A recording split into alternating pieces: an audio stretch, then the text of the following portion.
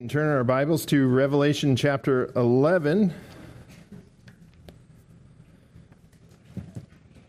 Revelation 11, beginning in verse 4 this morning, we will continue our look at the two witnesses today. Title of the message is The Two Witnesses Part 2, as we will look into more detail about who these men will be in the future and what they're going to do and what their destination will be. Last time we just kind of began to introduce this topic of the two witnesses as we find ourselves here in the future part of Revelation chapter 11, talking about the tribulation and the second coming. We won't take the time to go through all of that again like we did last week. We are here, chronologically speaking, in terms of a timeline anyway. This is our biblical chronology, beginning back here with creation. And really, we know that God is eternal. So this is just a timeline in terms of us, essentially, humanity. Because God existed way over here and way back here and all the way, I guess, going north, even past the Mackinac Bridge up there on our timeline. It's forever. And he exists way over here, too, all the way out to the Pacific Ocean, headed that way. So, at any rate, we find ourselves in this 7-year tribulation period. A lot of the Bible is dedicated to this little tiny sliver of time. I mean, you think about 7 years. Our church has been in existence for longer than 7 years.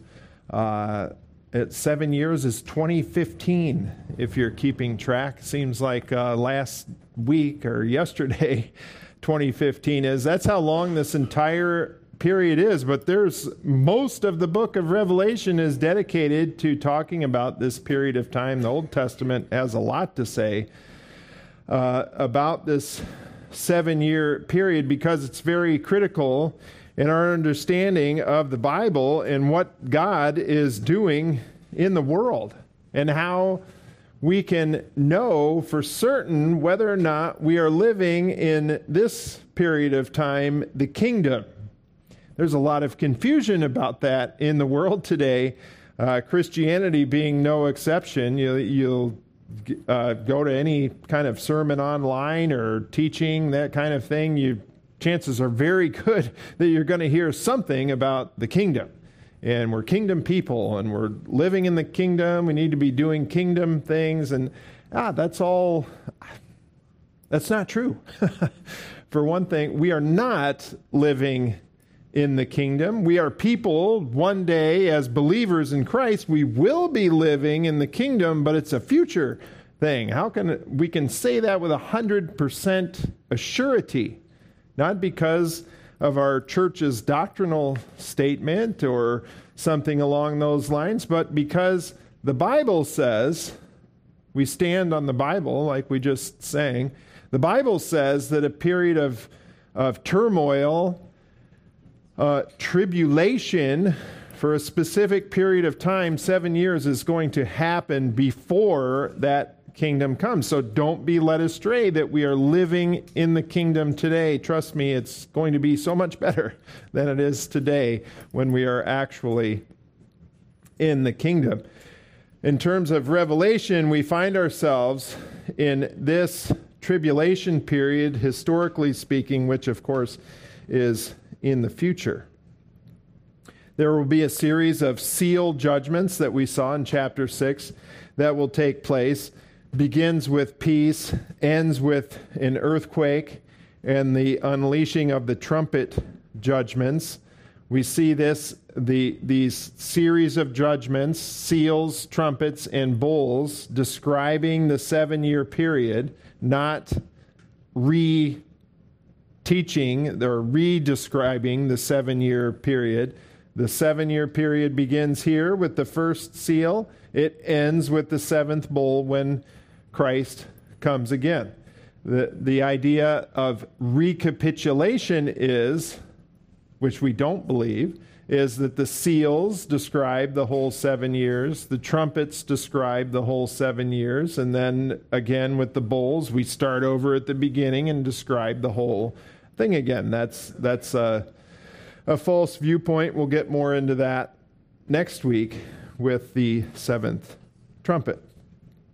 Rather, we see the judgments are getting more and more severe as we go through the seals, trumpets, and bowls. And we've already seen 6 of the trumpet judgments, the ecological disaster coming upon the earth, something like a volcano exploding or a meteor crashing into an ocean, destroying ships and turning the sea to blood. We've seen the fresh water affected. We've seen more signs in the skies with the 4th trumpet, unleashing of demons from the abyss to afflict people for 5 months during the 5th trumpet judgment. And then the 6th trumpet judgment, we see another massive war, probably a demonic army that is unleashed upon the earth to kill a third of mankind. So we're already down to less than half of the population of the earth at this point in the tribulation from where we began. Last time we saw these 2 witnesses who are beginning to be described, who have this mission, really, during the tribulation period, where they are going to be prophets for God, essentially. And we're going to look into some of the things that they do today, but it began with a measuring of the temple, if you'll remember. And that temple, we saw, is one that will exist in the future. It's not there today, but it will when this 7-year tribulation period happens. There has to be a temple in existence. And John is kind of given this measuring rod to go around and measure the temple in Jerusalem. We saw he wasn't just getting the dimensions of it, but essentially is finding out through this measuring to see who is faithful to God and who is not faithful to God. And those who faithfully worship the God of the universe, of course, are the ones who are faithful. Those who are outside, which is they're given the title of the nations, those who are separate from God, are those who are found to be unfaithful. They are outside of the temple. They are excluded from the temple. We saw that this is kind of getting back to, in this tribulation period, really kind of the way it was when Jesus himself was on the earth, that his mission primarily was to the Israelite people. That's not to say that Gentiles didn't believe in Jesus. Yes, they did. We see Roman soldiers believing in him and others in the gospel accounts. But it's primarily directed toward Israel, and that's the way it's going to be in the tribulation period also. But this is a literal temple that's going to exist in a literal city of Jerusalem that's going to be tread down, it says in the text there, beginning in chapter 11, for 3.5 years. Probably this is describing the second half of the tribulation period. And we saw last time how non-dispensationalists will think that this is one of the hardest parts of the entire Bible to interpret. And that really is because they have to kind of dream up meaning that fits into this and agrees with their overall scheme of the Bible. Whereas if you're a dispensationalist, you just read the words on the page. You see, oh, nothing like this has ever happened before. Certainly God's word is true, so it must be in the future. And, 2 witnesses. Well, is that Martin Luther and Paul? Or is that just Christians in general? Is it the Eastern Church and the Western Church? Or is it just 2 men who are witnesses in the future, like it says on the page? That's That's dispensationalism in a nutshell. Just reading the words on the page. What do they say?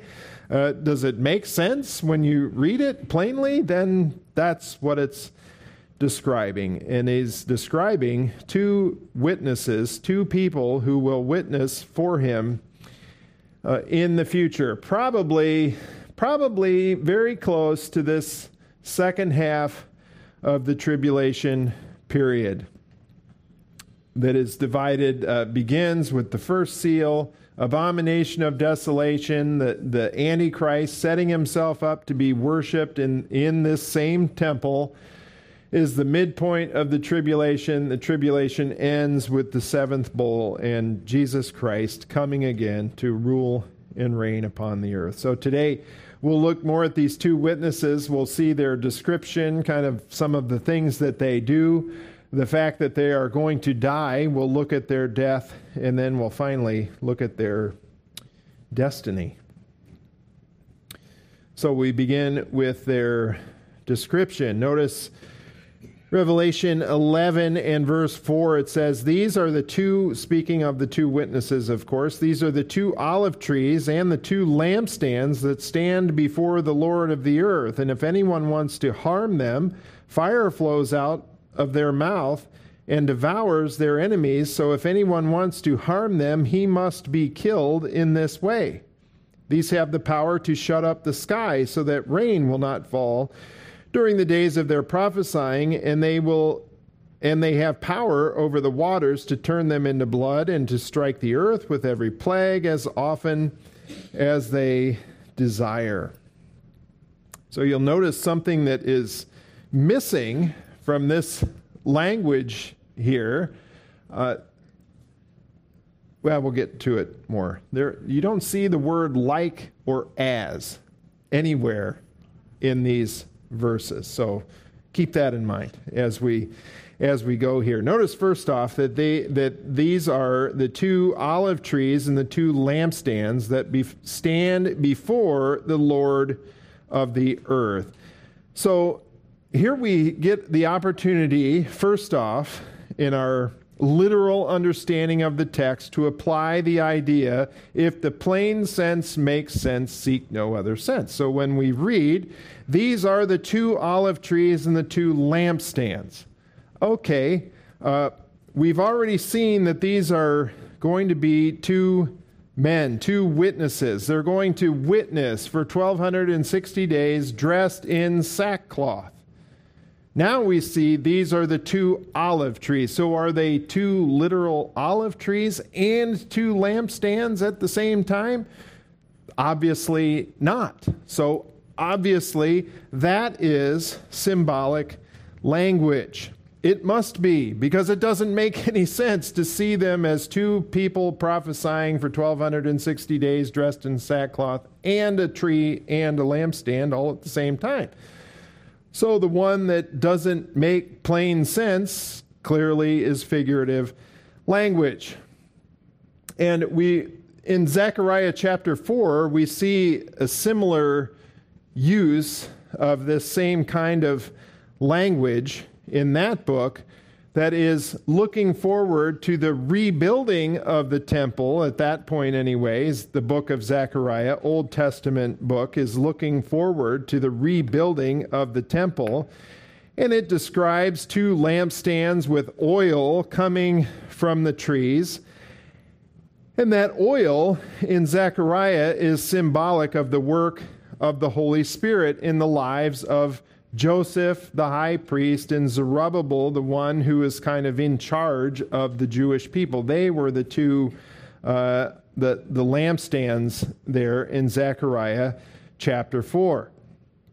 And they have this infusion of the oil from the trees because and that is symbolic of the Holy Spirit. Without the Holy Spirit working for the people of Israel at that time, they would have no hope in being successful against their enemies and rebuilding the temple. Zechariah 4:6 says, "Then he said to me, this is the word of the Lord to Zerubbabel, saying, not by might nor by power, but by my spirit, says the Lord of hosts." And the very same thing is true for us. We cannot do anything in our own strength, in our own power, our own ideas and wisdom.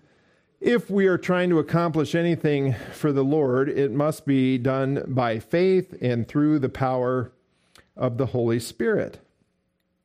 Furthermore, notice, so this language here is the same kind of thing for these two witnesses. They are lampstands shining for the Lord in Jerusalem during this tribulation period.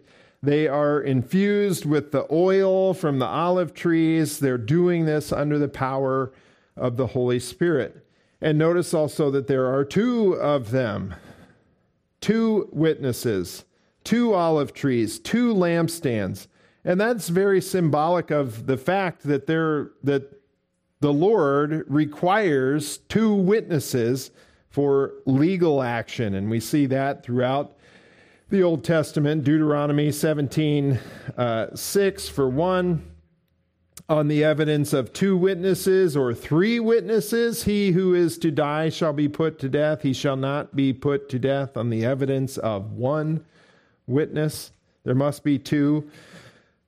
Jesus Christ himself in Matthew 18:16 says something similar, but if he does not listen to you, speaking of an errant brother, if he doesn't listen to you, take one or two more with you, so that by the mouth of two or three witnesses every act may be confirmed. Paul to Timothy says the same thing about elders in the church. We don't just take hearsay or one person's word for it. There ought to be at least two witnesses. Do not receive an accusation, he says, 1 Timothy 5:19. Do not receive an accusation against an elder except on the basis of two or three witnesses. Same kind of thing here. There's a measuring of the temple in Jerusalem. The faithful and the unfaithful are found out, and now we're going to have two witnesses to confirm this. We don't even have to take just the Lord's word for it. He's sending these two witnesses, and they are both going to testify about who is faithful and who is not faithful, and probably some of the consequences of this faithfulness or lack of it is going to be a part of their message. Now, the question of who these two are is invariably raised, especially in dispensational circles. There are a few theories as to who these two men will be. One, not really, that dispensationalists will not see these two as just the church in general, because that requires wild speculation and figurative, symbolically looking at this passage to see them as anything other than two literal people who will witness. Completely relies on symbolism to see these two witnesses as something other than two people who will witness for the Lord. So some of these ideas that you will come across as to who these are, again, this is not something to really ruin your Thanksgiving dinner over, or Christmas dinner or something like that. We don't need to start a new church over whether or not we think it's Enoch and Elijah. In fact, that was the early church opinion. When you look at people like Tertullian and people very early on in church history, this is the opinion that most of them will have, is that the two witnesses are Enoch and Elijah. Now, why in the world would they think that? Well, Enoch and Elijah are two people from the Bible who never experienced physical death. Enoch, you'll remember from the book of Genesis, he walked with the Lord and he was taken up very early on to be with the Lord. Elijah experienced something pretty similar to that. You'll remember literal chariots of fire. That's a great movie, by the way.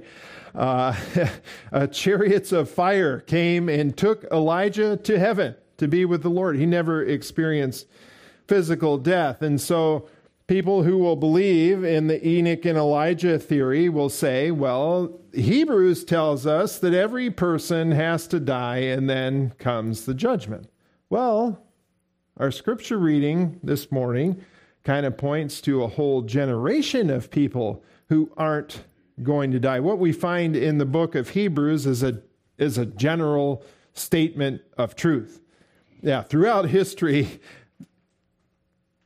the number of people who will not experience physical death is statistically insignificant, and therefore we can make a statement like we're all going to live, and then we're going to die, and then comes the judgment, with the exception of one generation of people. 1 Thessalonians 4:17, then we who are alive and remain will be caught up together with them being those who have already died, in the clouds to meet the Lord in the air. So we shall always be with the Lord. So Enoch and Elijah, well, it could be, but don't base it on the fact that, well, they didn't die and they have to die, like we'll see here in a bit, that these two do die, and so that will satisfy that one verse from Hebrews.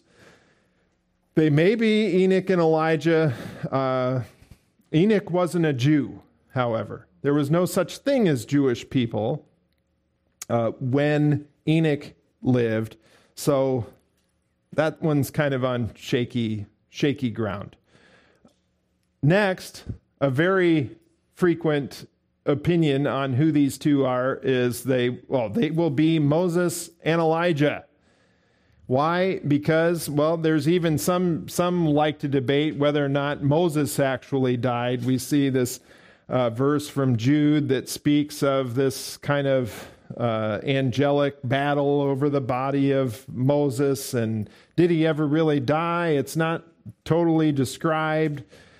I'm pretty sure that Moses did physically die.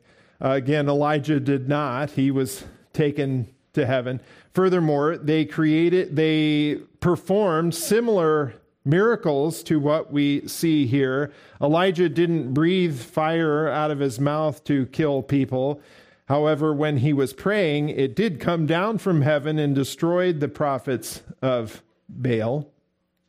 Moses did some of the plagues involved water turning to blood and this kind of thing. So there is some similarity there. Furthermore, these two are visible at the Mount of Transfiguration there with Jesus.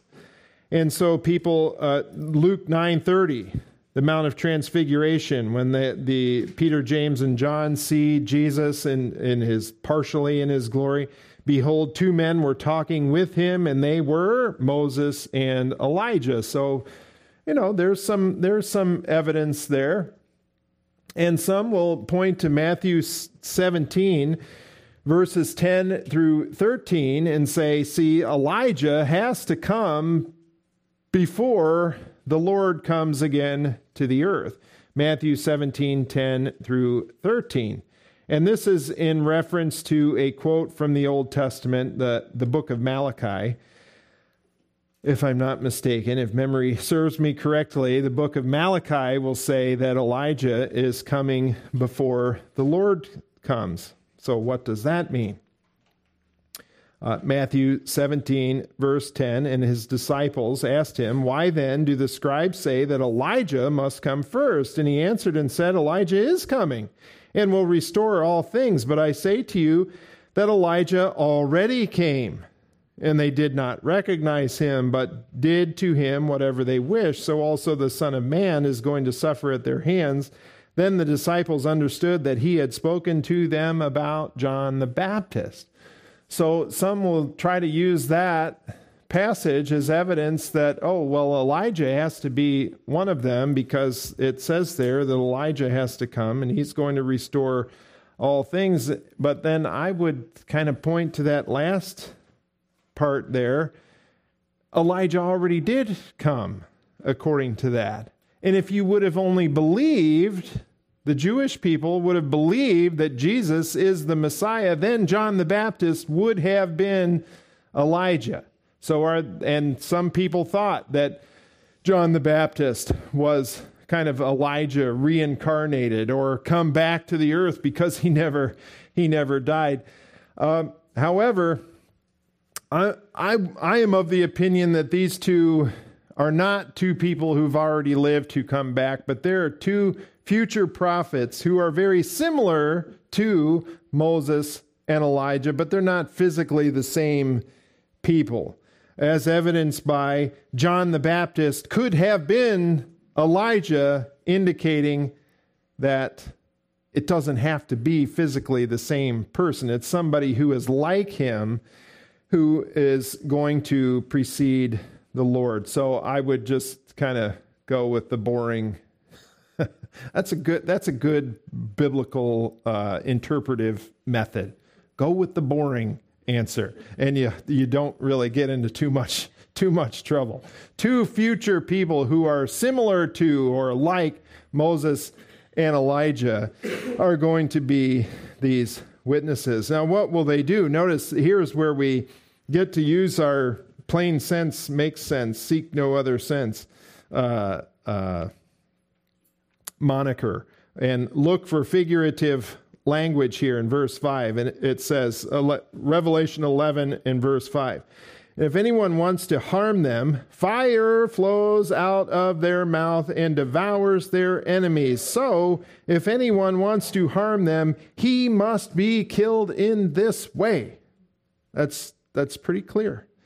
These have the power to shut up the sky so that rain will not fall during the days of their prophesying, and they have power over the waters to turn them into blood and to strike the earth and every plague as often as they desire. So if you're trying to make the two witnesses into the church or Martin Luther, okay, we need a historical account of Martin Luther, calling down fire on someone, not breathing it out and killing them. And there's no account of the church or Martin Luther or even the Apostle Paul or James, like we heard about last week, that there's one theologian from the 1800s who said, without any question, the two witnesses are James and Paul. Well, Paul didn't breathe fire, neither did James. They didn't turn water to blood. And there's no indication that it didn't rain for 3.5 years during their lifetimes or their ministries. So they are literally breathing fire to kill their enemies. And those who want to symbolize that will turn to Jeremiah 5:14, where it says, Therefore, thus says the Lord, the God of hosts, speaking to Jeremiah, because you have spoken this word, behold, I am making my words in your mouth fire, and this people wood, and it will consume them. Notice the language there, making your words fire. That is symbolic language. Your words are becoming as fire, and the people are going to be consumed by that. That's not what we see here. If anyone wants to harm them, fire flows out of their mouth and devours their enemies. So if anyone wants to harm them, he must be killed in this way. Very, very graphically describing how they're going to deal with their enemies. They can literally stop the rain during their ministries. It doesn't mean necessarily that it isn't going to rain during the second half of the tribulation. However, if these two prophets, these two witnesses say that it isn't going to rain for some period of time during that 3.5 years, it isn't going to rain. They can turn the waters to blood, very much like Exodus chapter 7. They can bring any plague on to the people that they desire. The Philistines had a reaction, 1 Samuel 4:8, that they realized, these are the people who just left Egypt, and they say their gods, instead of the God, can bring a lot of plagues onto people, and they were very worried about that. The nations, the unbelieving people, are going to be concerned over the testimony and the witness of these two witnesses because of the incredible things that they are going to do. But notice what happens to these two witnesses, beginning in verse 7, their death. Revelation 11:7 says, when they have finished their testimony, the beast that comes up out of the abyss will make war with them and overcome them and kill them. And their dead bodies will lie in the street of the great city, which mystically is called Sodom and Egypt, where also their Lord was crucified. Those from the peoples and tribes and tongues and nations will look at their dead bodies for 3.5 days and will not permit their dead bodies to be laid in a tomb. And those who dwell on the earth will rejoice over them and celebrate, and they will send gifts to one another, because these two prophets tormented those who dwell on the earth. These two are going to physically die, but notice when that happens. It happens after their mission is finished, after they have accomplished everything that the Lord wants them to accomplish. Then their lives will be taken from them. And the Lord doesn't spare this kind of a privilege to be protected until he's done with you for just special people. In fact, he does that for every one of us. So we are, even as physical beings, we're immortal until the Lord doesn't want us to be immortal anymore. Paul was the same way. He desired very much to leave this earth and to go to heaven, but he knew that he had things that the Lord wanted him to accomplish. Philippians 1 and verse 21, Paul says, "For to me to live is Christ, and to die is gain. But if I am to live on in the flesh, this will mean fruitful labor for me. And I do not know which to choose, but I am hard pressed from both directions, having the desire to depart and be with Christ, for that is very much better. Yet to remain on in the flesh is more necessary for your sake. Convinced of this, I know that I will remain and continue with you, all for your progress and joy in the faith." The same thing was true for these two witnesses. They probably very much wanted to leave this earth. Think about how bad it is now and how much worse it's going to be in the tribulation period, but they had a job to do until the Lord was done with them. And he has the same thing in mind for you. Luke 19:17, the parable of the minas, if you'll remember. In that parable, the Lord gives a certain amount of money to various people. He leaves, then he comes back to judge them. To the one that he gave 10 minas to, he said to him, "Well done, good slave, because you have been faithful in a very little thing, you are to be an authority over 10 cities." Because that person was faithful in the things that the Lord had for him to do until the Lord was done with him and the things that he had to do, and he returned and rewarded him.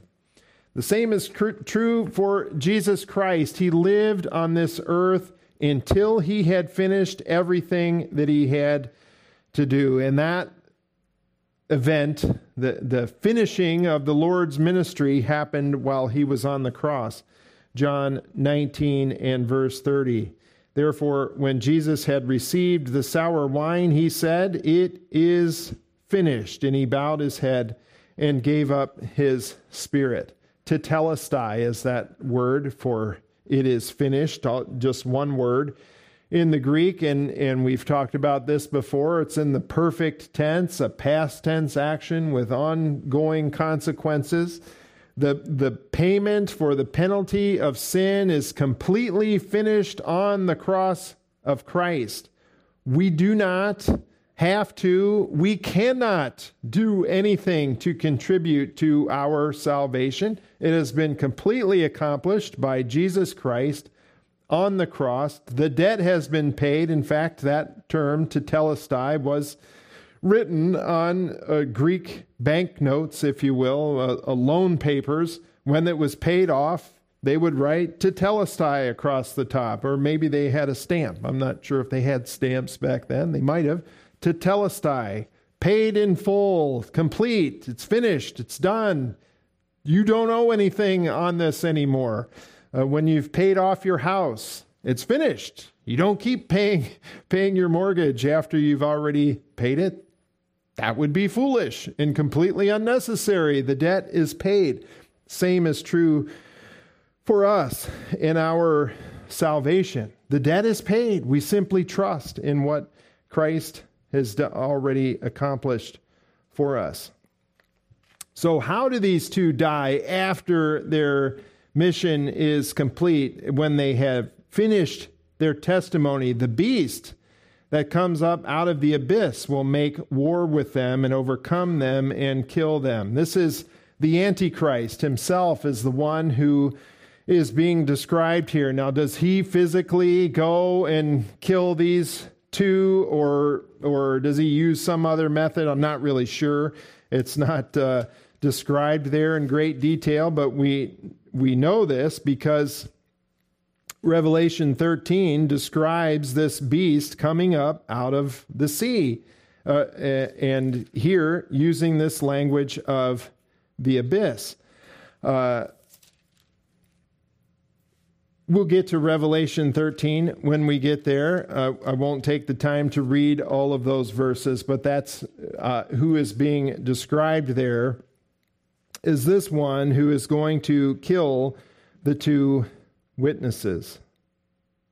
And where do they die? Is it? It's not hard to describe. We don't have to make something up. It's not Salt Lake City. We've been watching this. Started watching this documentary about Mormons in Salt Lake City. Wow. Salt Lake City isn't being described here. Nashville, Washington, D.C. isn't being described. Rome, anywhere other than Jerusalem. But it uses, here's another great example of symbolic language that is being used in verse 8. And their dead bodies will lie in the street of the great city, here it comes, which mystically is called Sodom and Egypt. So does the Bible contain spiritual language or allegorical language or even mystical language? Yes, it does. It absolutely does. And guess what? It tells you when it does, just like it does here in Revelation 13 and verse 8. So we can all get our mysticism on here and see, oh man, this is great. We're really getting close to the Lord, which mystically is called Sodom and Egypt. Oh, but then it tells us what it is. We don't just insert our own thinking in there. We don't just turn off and tune in to the vibrations or something to come up with the answer of what this city is. It tells us. Where also their Lord was crucified. That's Jesus. He was crucified in Jerusalem. And so they're using this mystical language, Sodom and Egypt, because if you'll remember, Israel is reborn not in faith. They are not reborn with life. They are reborn dead. That's what Ezekiel 37 is all about. The dry bones come together and they don't have any life. That's what we are witnessing today in the world. A nation, Israel, that is a nation, but there's no spiritual life there until the Lord does something that we're going to get to here very shortly.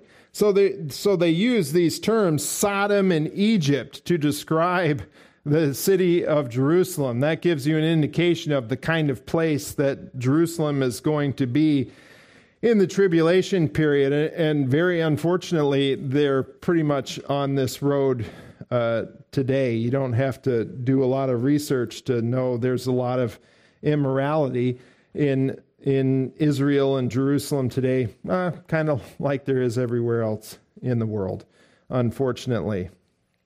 So they are described as Sodom and Egypt here. It is Jerusalem, clearly, obviously symbolic language to describe Jerusalem. But why Why do these two die? Verse 9 describes that. Those from the peoples and tribes and tongues and nations will look at their dead bodies for 3.5 days and will not permit their dead bodies to be laid in a tomb. These people are crazed. They're not going to allow these two to be buried. They're going to let them lie in the streets. And those who dwell on the earth will rejoice over them and celebrate, and they will send gifts to one another because these two prophets tormented those who dwell on the earth. These people hate the message that these two witnesses have, so much so that they won't even bury them. They want to be reminded that these two are dead. In fact, that they are dead. In fact, they will celebrate it by sending gifts to one another. And so we see that these earth dwellers, they are referred to with this term, I think, kind of somewhat symbolically. Yes, of course, they dwell on the earth, but they are focused on the earth. Their whole world is the world and the earth. They are truly earth dwellers. We as believers in Christ should look at ourselves really as pilgrims. We're just passing through this place. This isn't our destiny. Our destiny should be focused on the Lord and heaven. These people want to exclude God and his principles completely, and they are totally and utterly focused on the world and self. And we, on the other hand, should not live like that. That as believers in Christ, we shouldn't be concerned with the things of this world. It shouldn't be our overriding concern or our overwhelming concern. Jesus says in the Sermon on the Mount, Matthew 6:27, he says, "And who of you, by being worried, can add a single hour to his life? And why are you worried about clothing? Observe how the lilies of the field grow. They do not toil, nor do they spin. Yet I say to you that not even Solomon in all his glory clothed himself like one of these. But if God so clothes the grass of the field, which is alive today and tomorrow is thrown into the furnace, will he not much more clothe you, you of little faith? Do not worry then, saying, what will we eat, or what will we drink, or what will we wear for clothing? For the Gentiles eagerly seek all these things, for your heavenly Father knows that you need all these things. But seek first his kingdom and his righteousness, and all these things will be added to you." These people, the earth dwellers, quote unquote, of Revelation, are completely focused on what they will eat, what will they drink, who they can marry, what sort of clothes literally should they wear. Should I wear women's clothes or men's clothes? I don't know. It's up to me. I'll decide, and why do you care? That's a whole nother issue. They are very focused on that sort of thing. While they should be focused on the Lord, we certainly should be focused on the Lord, his word, his principles, and align our lives with what we find there. 1 John 2:15, "Do not love the world, nor the things in the world. If anyone loves the world," notice this, "the love of the Father is not in him." Oof. Verse 16, "For all that is in the world, the lust of the flesh and the lust of the eyes and the boastful pride of life is not from the Father, but is from the world. The world is passing away and also its lust, but the one who does the will of God lives forever." These earth dwellers hate the message of these two prophets, so much so that they want them to die. And like has been mentioned, we see very similar things going on in the world today. People who want to kill Supreme Court justices because of their opinions on when life begins. That person needs to die. Innocent babies need to die. These people are crazed. We see it playing out here, even further along than it is now in today's world. And we may wonder why people are doing these kinds of things. For example, why do feminists think that it's okay for men to compete against women in sports? That doesn't make any sense. That is a complete and utter contradiction of everything that feminism has supposedly ever been in favor of. Well, it's a principle that is called intersectionality. And so you can have any opinion, whether it contradicts something else that you've always thought, because where these two principles intersect, well, we have to have agreement there. And feminists have agreement with the transgender advocates in this one particular area. So we're going to let that one slide, because after all, what do they all have in common? They hate God, and they are against anything that is godly. So when you see Muslims, for example, aligning with homosexuals in various areas, in the Middle East, they'll throw them off of buildings. In America, they'll come together and because they hate Christianity and they hate God, so they'll set aside their differences in order to accomplish these kinds of things. Very contradictory in their understanding of the world. Why in the world would they do that? They hate God, just like these earth dwellers hate God. So much so that they will kill his prophets and allow them to lay in the streets for 3 days and send gifts to one another. However, God has another trick up his sleeve. These two have a future destiny with the Lord. Notice verse 11 of Revelation 11. It says, "But after the 3.5 days, the breath of life from God came into them, and they stood on their feet, and great fear fell upon those who were watching them. And they heard a loud voice from heaven saying to them, 'Come up here.' Then they went up into heaven in the cloud, and their enemies watched them. And in that hour there was a great earthquake, and 1/10 of the city fell, 7,000 people who were killed in the earthquake, and the rest were terrified and gave glory to the God of heaven. The second woe is past. Behold, the third woe is coming quickly." Notice that the breath of life came into these two. That's where all life comes from.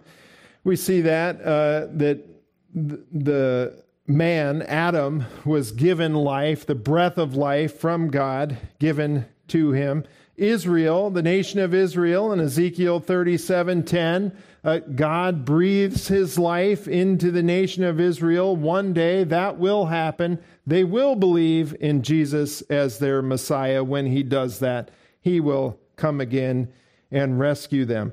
Another similar example here, the apostles. There could be some controversy over that one. We won't go into it too much. Christ breathes on the apostles, tells them to receive his Spirit. I would say that's not the beginning of the church. When Jesus does that, they receive the Spirit. It's kind of a symbolic thing that Jesus did for them. Nevertheless, it is the breath of life coming from God to these two witnesses, and they stand up on their feet alive after having laid in the streets for 3.5 days, the world literally celebrating it. This is a miracle that cannot be attributed to anything other than God raising these people from the dead, literally before the eyes of the world. And he tells them to come up here. This same exact language as what John experienced in Revelation 4:1. After the discussion of the churches and the letters to the churches, then John is told to come up here. Then the tribulation events are described, kind of setting a good timeline for us. Church, rapture, tribulation, period. They are taken up alive, just exactly the same way that we will be taken up alive. 1 Thessalonians 4:13 through 17. I won't take the time to read that one. I will read 1 Corinthians 15, however, beginning in verse 50, it says, Paul says, "Now I say this, brethren, that flesh and blood cannot inherit the kingdom of God, nor does the perishable inherit the imperishable. Behold, I tell you a mystery. We will not all sleep, but we will all be changed. In a moment, in the twinkling of an eye, at the last trumpet, for the trumpet will sound, and the dead will be raised imperishable, and we will be changed. For this perishable must put on the imperishable, and this mortal must put on immortality. But when the perishable will have put on the imperishable, and this mortal will have put on immortality, then will come about the saying that is written, Death is swallowed up in victory. O death, where is your victory? O death, where is your sting? The sting of death is sin, and the power of sin is the law. But thanks be to God who gives us the victory through our Lord Jesus Christ." In a moment, in the twinkling of an eye, we who are alive will be changed, given an eternal body, changed and taken to heaven, taken to the Father's house, as Jesus said in John 14. Verses 1 through 3, Jesus describes the rapture first for us. And this is going to happen in the future at some point before the tribulation period begins. And that reminds us of our three tenses of salvation. Our salvation is complete in Jesus Christ at the moment that we trust in Him, because He has accomplished it all for us. He has paid the penalty for sin. The instant that we believe in that, trust in that, we are given eternal life. Now we have this life to live, which we sometimes refer to as sanctification, walking by the power of the Holy Spirit, trusting in the Lord and His Word moment by moment, making sure our motives are correct, the things that we do are done for the Lord. We grow closer to Him in our relationship, looking forward to the day of glorification, where we will be raptured and taken into the presence of the Lord and rescued from the presence of sin in our lives. These two witnesses are going to experience something similar to that. The only parts of their lives that we know about are the 3.5 years that they